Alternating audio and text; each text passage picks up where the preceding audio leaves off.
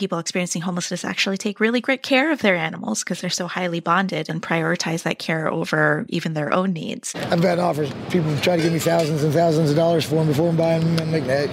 If I ever had pups, it'd be one thing, but they're like, you need money, I'll give you $10,000. I'm like, I don't care. It's not the money. Well, at some level, homeless people's relationships with their dogs are just like anyone else's. They love their animals just like we love their animals. Hello, I'm James Jacobson in Maui, Hawaii. And I'm Claire Mansell in London, England. Welcome to Dog Edition, where voices from around the world consider all things dog. Dog Edition is the first show designed for you to listen to while you walk your dogs. Today on the show, we talk about the difficult topic of homeless people and their dogs. What makes people take on the responsibility of caring for an animal on the streets, and the loving bond that forms between the two. So if you love dogs as much as we do, pause what you're doing, leash up your pup, and let's go for a walk, because we've got a lot to talk about on today's episode of Dog Edition. Hey, Pepper, want to go for a walk? So when we walk down the streets in a major city or even a small town, they are there.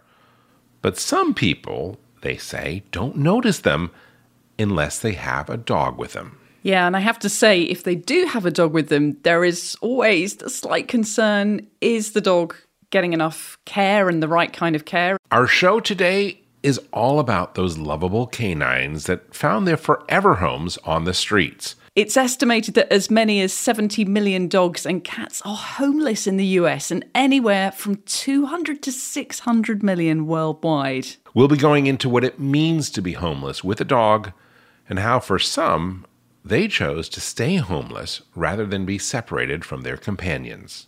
At the end of the day, it is like being separated from a family member. Exactly. In 2006, I was in New York visiting on a vacation, and I saw a homeless man with his dog. That's Genevieve Frederick from Feeding Pets of the Homeless. Like other people, homeless in the past had always been invisible to me, like they are to most people. But the dog is what grabbed my attention.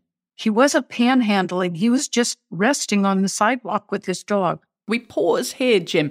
Panhandling, it's something I'm familiar with when I lived in Canada, but it's not a word that most Brits will have heard. Oh, well, it is asking for money on the street. I think traditionally it comes from the old thing of you had a little pie pan, and as people walk by, they'd throw their coins into it. It would make a noise. But it's basically anyone who's looking for a few extra bucks to help them get through their day. Here's Genevieve again. I couldn't get this unwrapped in my brain, how he was taking care of this dog when he couldn't take care of himself. Not knowing a lot about homeless or anything about this, but this vision that I had taken back with me to Carson City, Nevada, where our headquarters are. Genevieve instantly got to work on creating her organization to help the homeless and their dogs. And all because she saw a dog on the streets and wondered, is there something I can do to help? It's always amazing to me how much of an effect a dog can have on us when it comes to all sorts of things, including charitable efforts. And how much one person's decision can make, because that's all it takes. And that's the theme of many things that we're talking about recently on Dog Edition. You and your love for dogs can make a pivotal difference in so many lives. Here's Genevieve. I went to my veterinary hospital and my friend who is a doctor there, and I asked if we could put a donation site in his reception area and have his clients bring pet food, and then we would take it over to a local food bank where it would be distributed to homeless in my community. That 55-gallon garbage can was over full with pet food. It was taken directly to the food bank. Since that time, the donation sites have collected over 875 tons of pet food. We put a fair market value on that pet food when it's reported to us, and it's $3.6 million. 875 tons of pet food. valued at over $3.6 million. That is incredible, all from that one experience that Genevieve had. So we know that through that organisation, they're getting the food okay, but what happens to dogs on the street? Do they get the veterinary care that they need? Yeah, I've always wondered that myself. Here is Christine Kim to shed some light on that.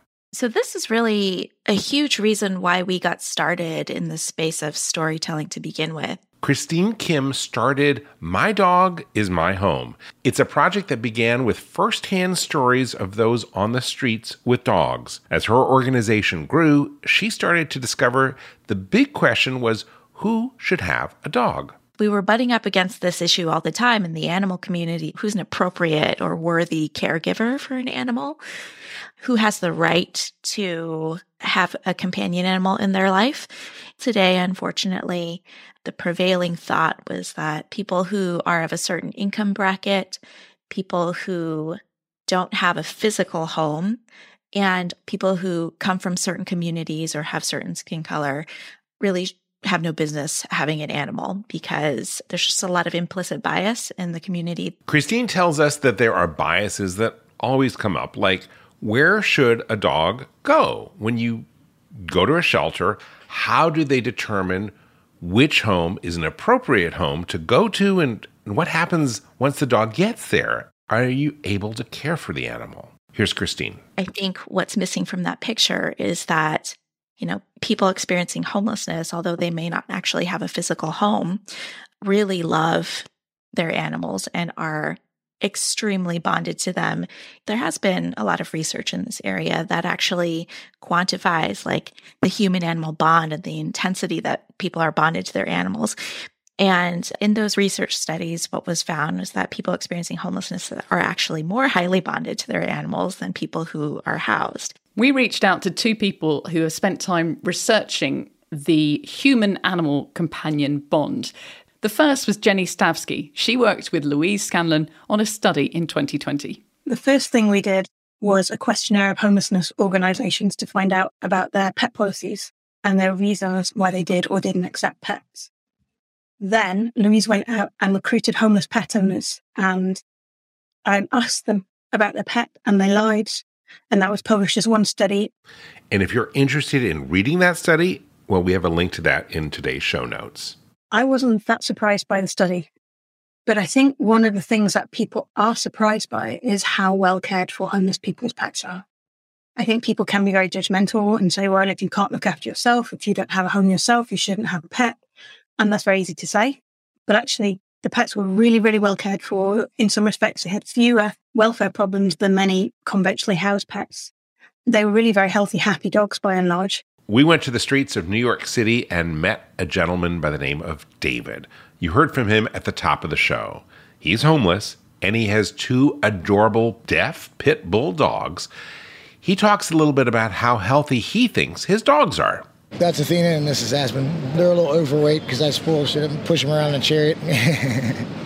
His chariot is a sort of makeshift cart with a bike attached to the side and a blue and yellow umbrella on top. It sounds very cool, doesn't it?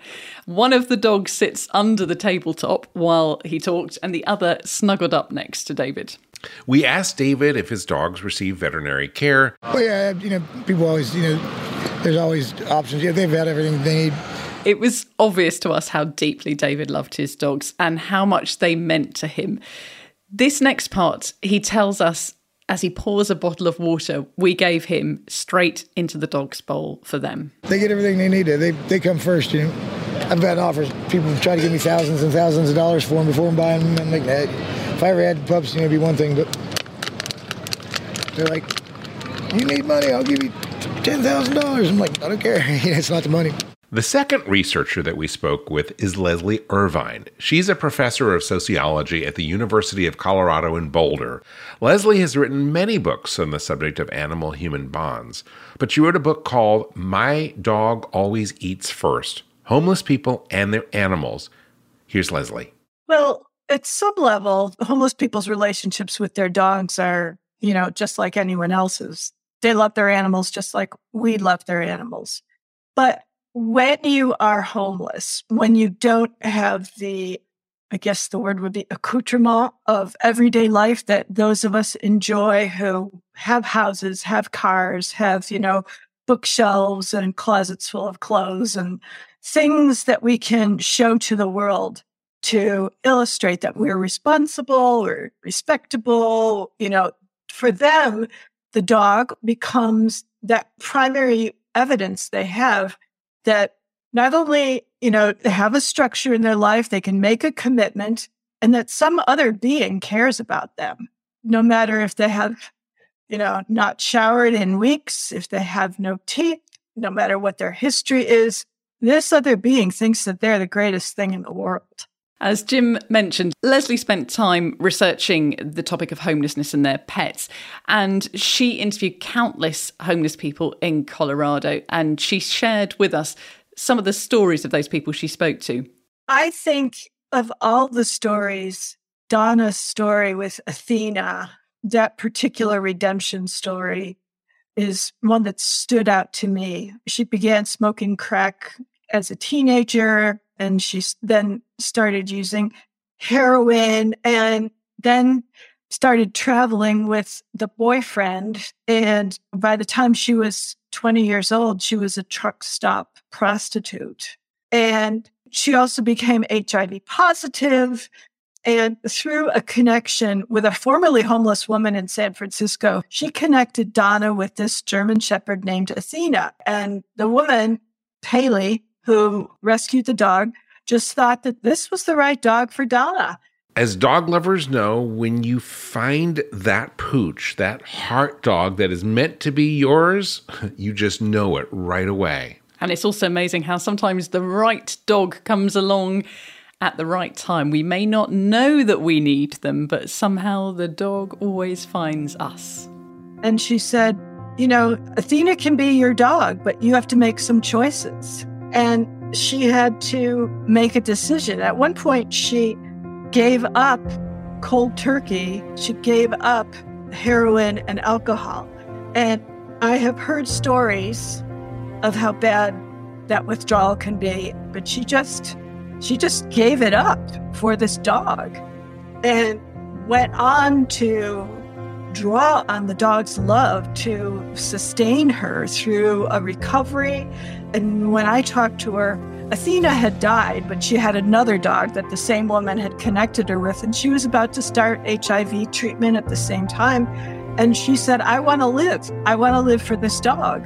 And the veterinarians at the street clinic had cremated Athena after she died, and the plan was that they were saving her ashes. So when Donna died, their ashes were going to be scattered together. And that's a very, very powerful love there. And it changed two lives, a dog's life and a person's life. Wow. I'll never get over the love that can be brought about by one of our dogs. And that's a pretty special thing as well, the idea of saving the dog's ashes so that they can be scattered together eventually. That's very powerful. The subject of dogs being loved deeply by their homeless owners came up over and over again during the interviews that we conducted for this episode. Here's Genevieve. I think the biggest thing that I have learned that human-animal bond is very, very strong. The other thing that I think is most important for me that I have learned is the average length of someone living once they become homeless is cut almost in half. And when they have a dog, they're not going to go to a hospital. They're not going to get the treatment that they need until an ambulance pulls up. And then, unfortunately, then animal control gets involved. They take that animal and take it to the local shelter, and the person goes to the hospital, and then they never see that animal again, and they're heartbroken. That causes them to go into a deeper depression because they lost the only living thing that they had. Oh, that's terrible for both the human and the pet. So people won't get the help they need because they can't leave their pets. And after hearing about that, I completely understand that. So these folks just had a really hard time getting into this housing program that was set up specifically for people like them.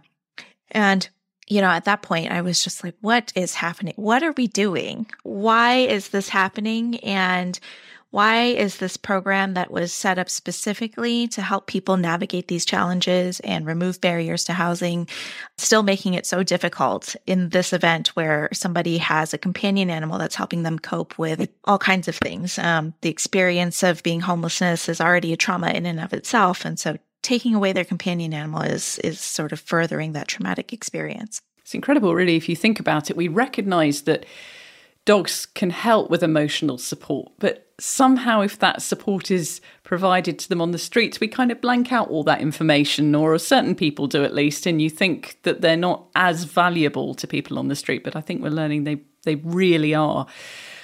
Christine started her organisation after working as a social worker on Skid Row in LA and joined to tell stories with the National Museum of Animals in Society. It was mostly an online museum that did pop-up exhibitions, temporary exhibits. And then it also had this wonderful blog that explored different topics on human-animal bond. And so it evolved into its own exhibit. And it became the museum's first actual brick-and-mortar exhibit in a gallery space in East Hollywood. And that exhibit was designed to give or provide a platform for people with lived experience, that lived experience of being homeless with a companion animal.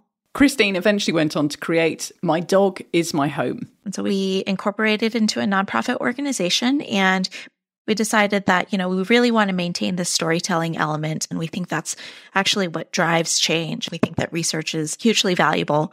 And so we maintained that. We needed to work with the programs to really make that change.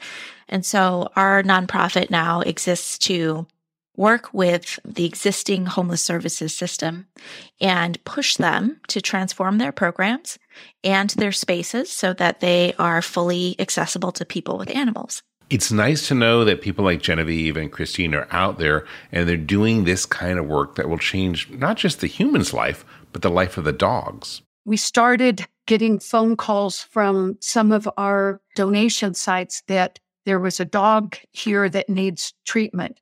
Because this is a homeless person, can we get this dog to a vet? And I said, you know what? Let's start this whole program. And at the time, no one was talking about, I'm talking 2008. No one was even discussing homeless and their pets. So as money was coming in, now I was able to start the next program, which is emergency veterinary care. And this veterinary care is huge. Yeah, and their budget must be too. We all know how much it can cost to take our beloved dogs to the vet when they get sick or injured. So how can someone living on the streets really be expected to give their dogs that same level of care?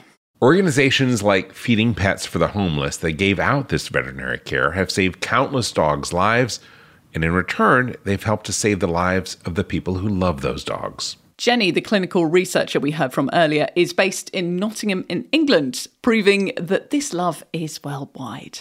It's really helpful to remember is that this is a one health issue, that this is not just about the health of the animal, it's not just about the health of the person. They're so entwined with each other, and it's really almost impossible to help one without the other.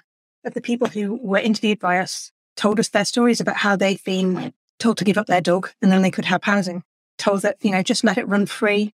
And the dog warden will pick it up. It won't be your problem anymore. And they're like, well, how can I do that? That's my best friend. That's the only person I want to be with. So they would choose to sleep well. So it's almost like the dog is keeping them homeless. We just don't have enough people talking about this topic and trying to sort out this problem. Exactly. And even when they are, they seem to just be scratching at the surface. Christine tells us how these shelters and services are already stretched really thin, and they already have a hard time meeting the human need. So adding animals to the mix it makes things a little bit more complicated. Christine tells us that many shelters don't accept pets into them. And then this in turn leaves the person with a choice of accommodation or giving up their canine companion. I certainly feel for systems that are struggling to grapple with this idea of allowing animals into the shelter facilities or to housing programs. But it is totally a worthwhile thing to grapple with, especially if housing and human services providers and shelter providers are seriously talking about trauma-informed care and person-centered care. If that's the case, if those are real things that they hold as values, then they really need to take into account the human-animal bond as an important element in people's lives, because these are not just pets, they're family members. And to ask people to leave their family members to access these other services is traumatizing for people. Some of these services are, of course, really simple for those of us who have homes, making a doctor's appointment or going to the grocery store. So if you do have a home, it's straightforward. You just leave your dog safe at home and hope they don't eat everything in the kitchen. But where do you leave your dog when the streets are your home? You're really asking people to leave an important part of their lives behind. And oftentimes they won't. They're just not willing to do that. And so if we want a healthier system, if we want to really address the need in a way that is trauma-informed, then this is something that needs to be brought to the forefront. We're going to take a break, but we will be right back. And now, a message from your dog. Every day with you is like a day at the beach, and I want as many beach days as possible. I want to run and sniff and find a good stick to carry. I want to roll in the grass and warm my belly in the sun. I want to walk with you, run with you, sleep with you, eat with you. And when I eat with you, I want Everpup. The green, grassy, beef liver spike smell wakes my senses. You may not realize this, but it tastes like homemade gravy, especially when you wet it. It infuses any food you give me with health and life and vibrancy. I can feel it, Everpup, traveling to every cell in my body, nourishing each one. It helps me feel like I'm on top of the world. I'm so glad you're giving it to me every day, because every day I'm so glad to be with you. I wouldn't have it any other way. I want my Everpup. It just makes me feel good. I am so grateful to be your dog and for the Everpup you give me. So now that you know what your dog wants, get Everpup, the ultimate dog supplement. Everpup is available in select pet shops and on Amazon. But to get the best price possible, join the Everpup Club at everpupclub.com, where you'll get your first jar for just $8 with free shipping anywhere in the U.S. Go to everpupclub.com and use the discount code DPN. That is everpupclub.com. Everpup, every day.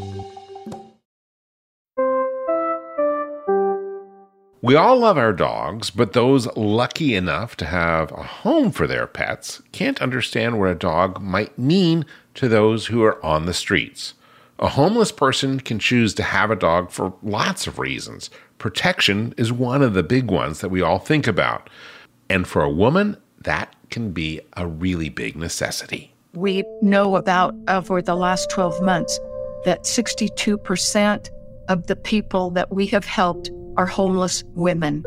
People don't associate women being homeless, not very often, because it's so dangerous on the streets. They stay in the shadows. And so that dog is their protection, and it doesn't matter how big that dog is. A little chihuahua can alert that woman that something or someone is getting too close. So that's why a lot of women do have dogs as protection. Not only that loyalty and that companionship, that unconditional love, and these animals are non-judgmental. They don't judge them because they don't have a house or a roof. As we've said through this episode, dogs are a source of love. They are companions who stay with their owners 24/7. One of the things I do notice, Jim, when you see homeless people on the streets is often the dogs are not on leashes and they're just following the homeless people. They know that they belong together and there's no reason for a flexi leash or anything because they stay awfully close. And most of those dogs are awfully good at staying, loyal and close right with their person. And I guess one of the things that homeless dogs don't ever need to worry about is getting exercise, because I'm guessing they spend an awful lot of time walking round all the time. Well, yeah, they're actually kind of healthy because they're getting that exercise. A lot of times people wonder, when I see a dog on the streets, should I feel bad for those dogs? You don't actually need to feel sorry for the animal. Most of the time, that animal is so happy, right? They get to spend all their time with their human that loves them. We have our animals at our homes and we see them when we're at home. But people, again, who are experiencing homelessness are just so highly bonded to them and also spend almost 24/7 with them.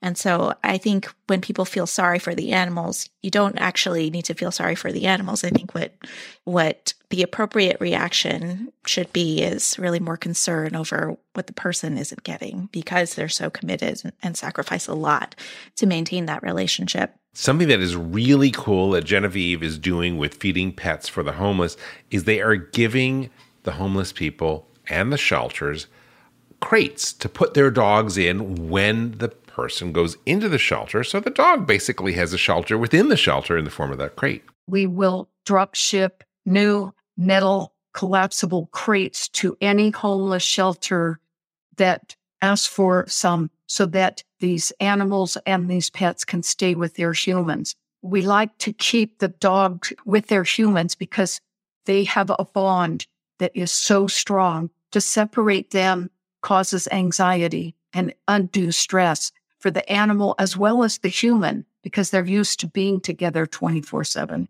Speaking of Genevieve, can we go back to her veterinary program that she started? Yes, she tells us that they have a network of over 1,400 veterinary clinics around the United States, and they can call any one of those veterinary hospitals and get an appointment right away, and then they can make sure that the animal gets the treatment that they need, including vaccinations.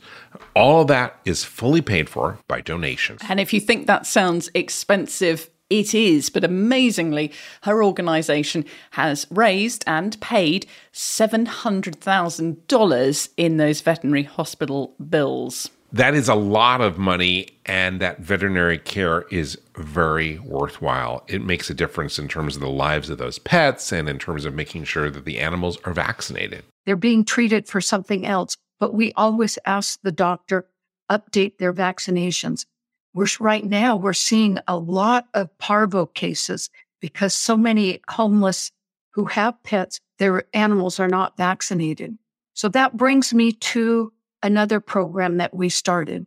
We will pay for the hard costs of a doctor going out to where the homeless congregate to vaccinate and do a basic exam of these pets.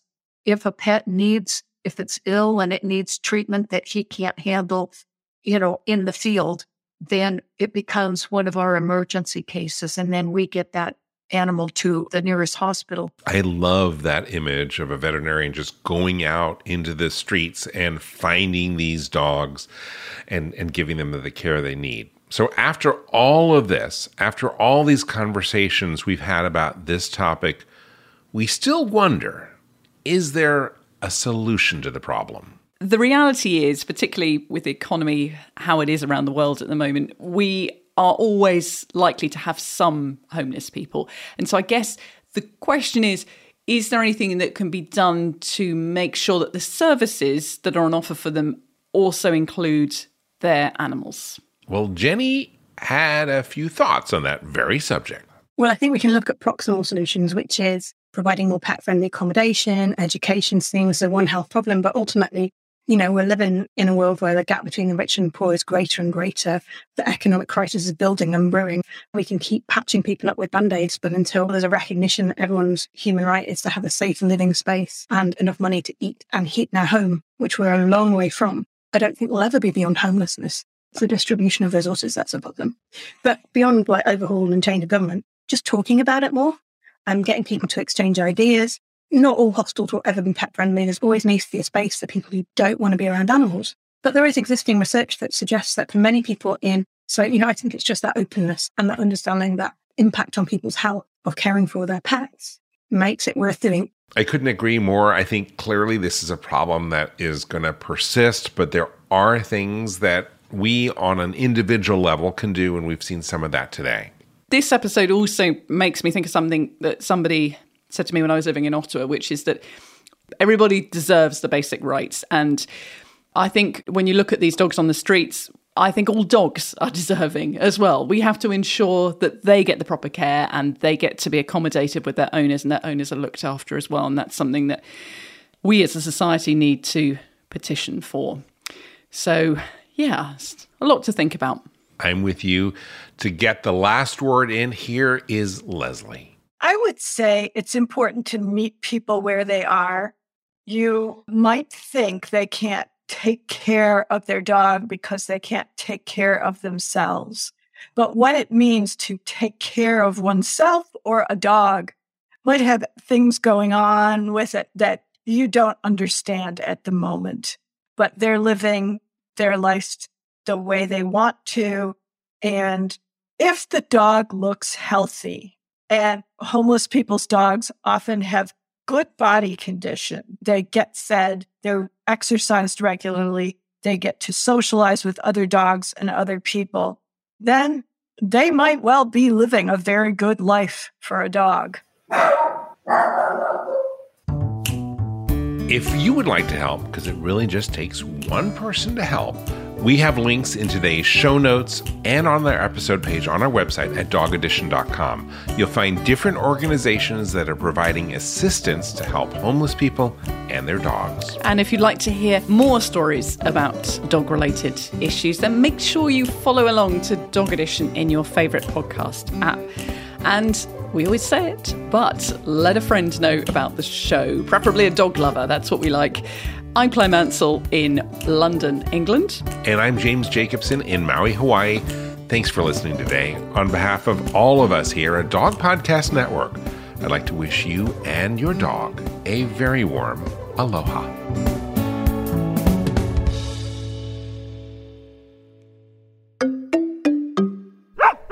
Is artificial intelligence going to change veterinary medicine? Well, it already has. Right now, on Dog Cancer Answers, we're speaking with Dr. Kelly Deal of Morris Animal Foundation about how AI is impacting veterinary research and the practice of medicine itself. That's on Dog Cancer Answers. Get it wherever you get your podcasts or at dogcancer.com/podcast.